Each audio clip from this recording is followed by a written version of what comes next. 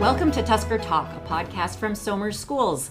I'm Amanda Bergen, the district's communications coordinator. It is Thursday, October 14th.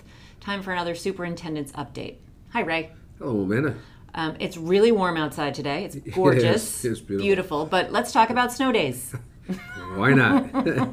It's funny you should mention that. Actually, I was looking at the news the other day, and a thing popped up, caught my attention that folks are expecting an earlier winter than usual here in New York. So I was like, oh boy. No, thank you. Yep, exactly. Certainly I am a fan of the cold weather, I think, as most folks know.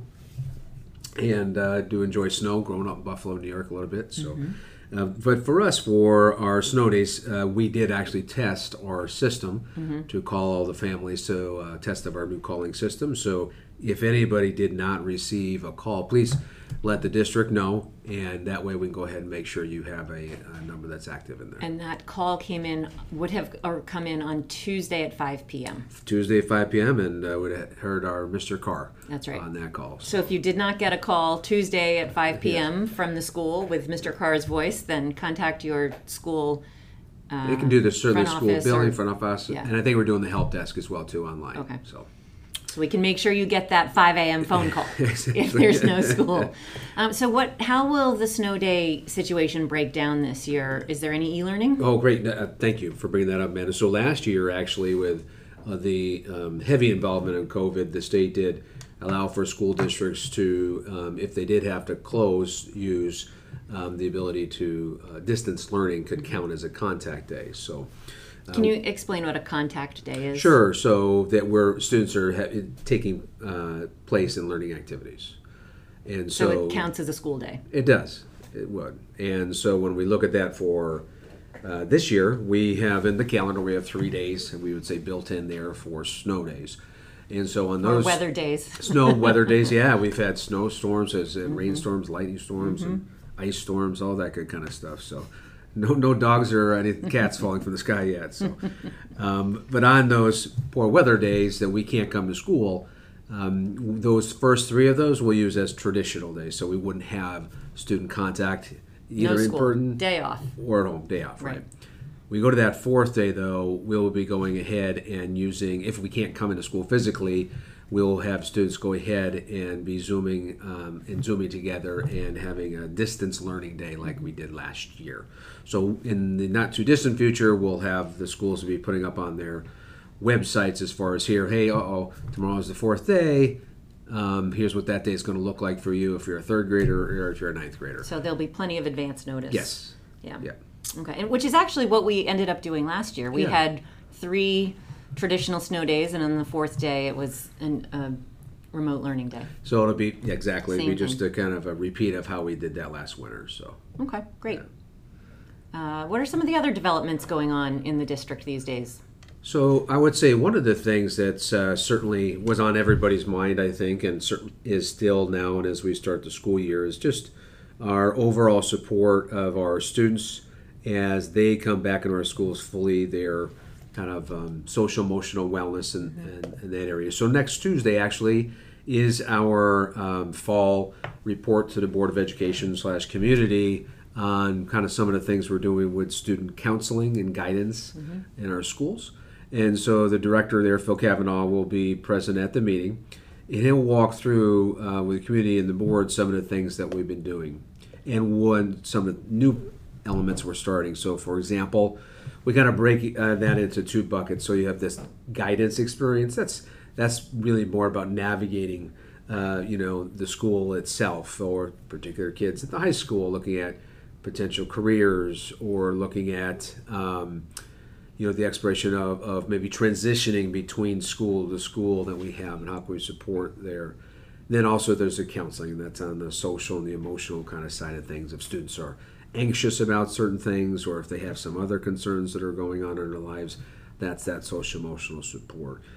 So we'll spend a little bit of time going over that school, kind of by school, and the different programs that exist from the elementary level, where maybe some students have some small groups. They have social skill groups and things like that. And as you would look up at the middle and the high school groups, where you're looking at some of the mental wellness kind of small groups that are working, and or even supporting on the guidance area, where looking at, we have remote college visits and things. So just the whole suite of different offerings we have in there. And I know that sort of hand in hand with this, on November 4th will be our 6th annual Wellness Summit that Mr. Kavanaugh is organizing and putting together. And it all ties in with what you were just talking about. It's called Resocialization and Reconnecting. This one in particular in the age of social media, which really speaks to the kids getting back into school, learning how to socialize with each other in person rather than doing it on TikTok and Snapchat and other social media outlets. Exactly, and I would say with that one too, that is actually a Zoom session, so hopefully we'll get great participation there. And Dr. Hammond will speak a little bit about, the reality of, like you said, post-pandemic, but really being flexible, kind of in our thinking and learning from each other. And so it really is intended to be one of those opportunities for parents, frankly, community members, all of us, to kind of learn a little bit, how do we reconnect and re-socialize as we're coming kind of back to being around people. So that is a part of that as well. And that's for parents, staff, any community members. Yep. Okay. Absolutely. So we hopefully get that notification out beyond just our typical emails, but certainly on the Somers record and things like that for folks to check in on. Great. All right.